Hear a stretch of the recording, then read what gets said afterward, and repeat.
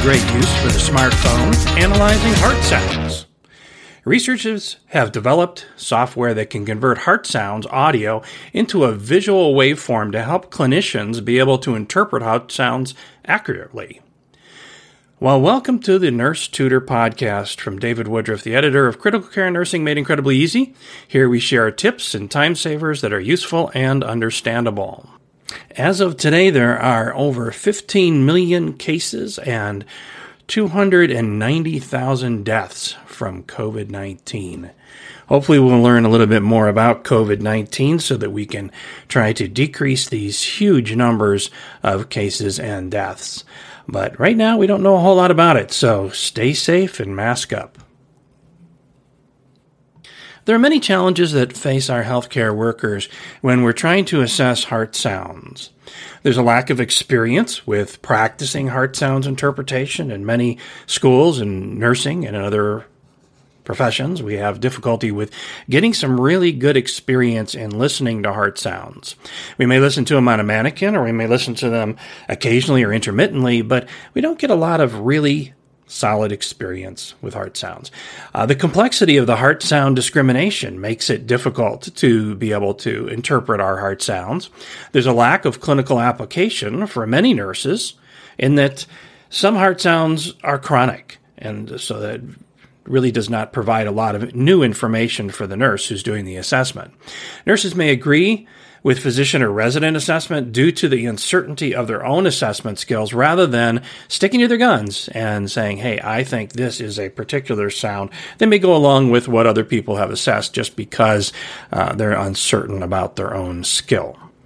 So in addition to teaching heart sounds in nursing school and in clinical practice, there are also some researchers that are looking at developing an app for the smartphone. The app uses a microphone that is attached to the stethoscope, and then it records the heart sounds and compares them to known visual waveforms of what different heart sounds are supposed to sound like.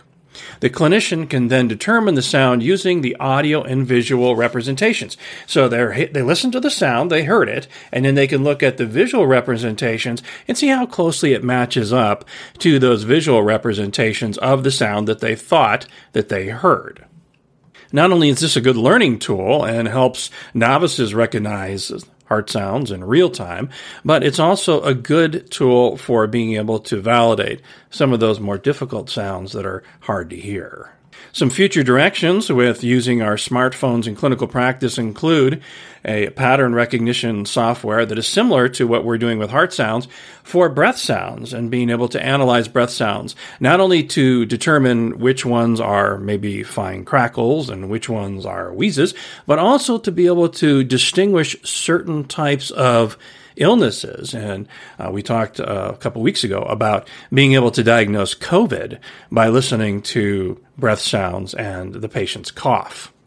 But we still need some studies to be able to determine if using smartphone apps not only improves the caregiver's recognition of those different sounds, but also if it decreases mortality or hospital readmission rates and improves care.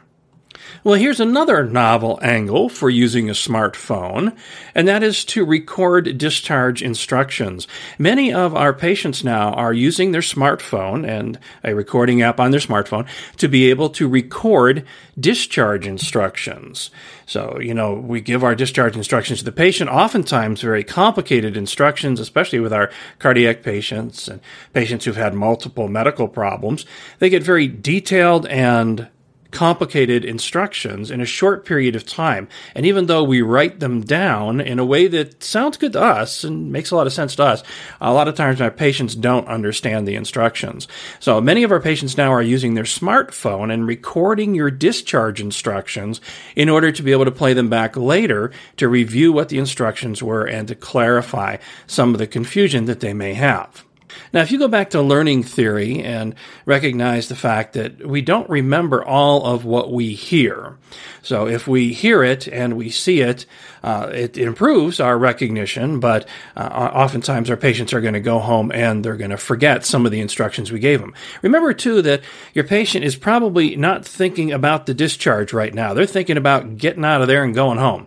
So they're a little distracted, and when you start giving them instructions, they may not be hearing all of the instructions you're giving. In addition to having complicated discharge plans, oftentimes we're also talking about medications and other types of treatment options with our patients. And that's often reviewed very rapidly so that patients can have a little bit more information.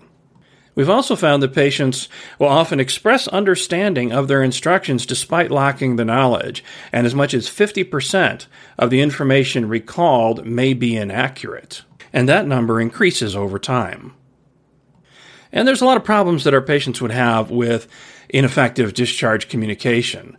For example, patient safety issues, treatment adherence, and a 30% increase in readmission rates in those patients who do not understand their discharge instructions. So, enter the recorded discharge instruction. Lots of implications here for nursing. First of all, it gives us another modality for being able to provide discharge instructions to our patient if they are recording them, so we know that they can go back over them again and listen to the instructions again. We may be able to give more detailed information this way, knowing that the patient can go back and review the detailed information at a later time. However, there's also some implications for our legal practice. So if you're giving discharge instructions and you misspeak, that might be something that is recorded and then played back later, and the patient may take an action that's inappropriate based upon the words that you misspoke. Lastly, in a little turn of events here, we found that using art is an effective teaching tool for helping nursing students to be able to identify heart sounds. Okay, that little pause there just wasn't a blip in the recording. I wanted to let you think about that for a moment, using art and music to help our students to be able to recognize heart sounds and breath sounds. So what they found was with art that it helped to increase the students' reflective abilities, their empathy, their communication skills, and sensitivity toward patients. In the music training, what they did was a 3-hour music training session that focused on pitch and rhythm and masking so that students got the opportunity to be able to really listen to components of music and then be able to relate those components of music to the same kinds of things that they're going to be hearing with heart and lung sounds. So the change in the pitch, the change in the rhythm, the change in the timbre of the music, and how that associated with changes in heart sounds and lung sounds and bowel sounds.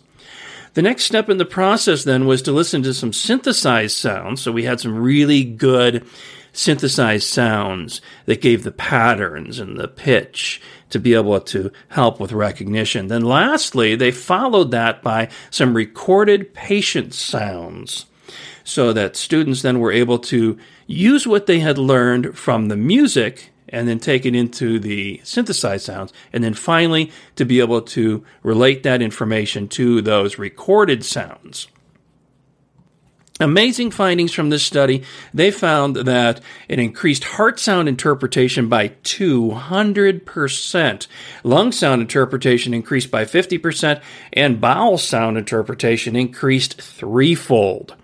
That is really dramatic and better than anything that we found so far in being able to teach auscultation skills to our students. So by learning about and analyzing elements of music, students were able to detect elements of patient sounds that indicate pathophysiology.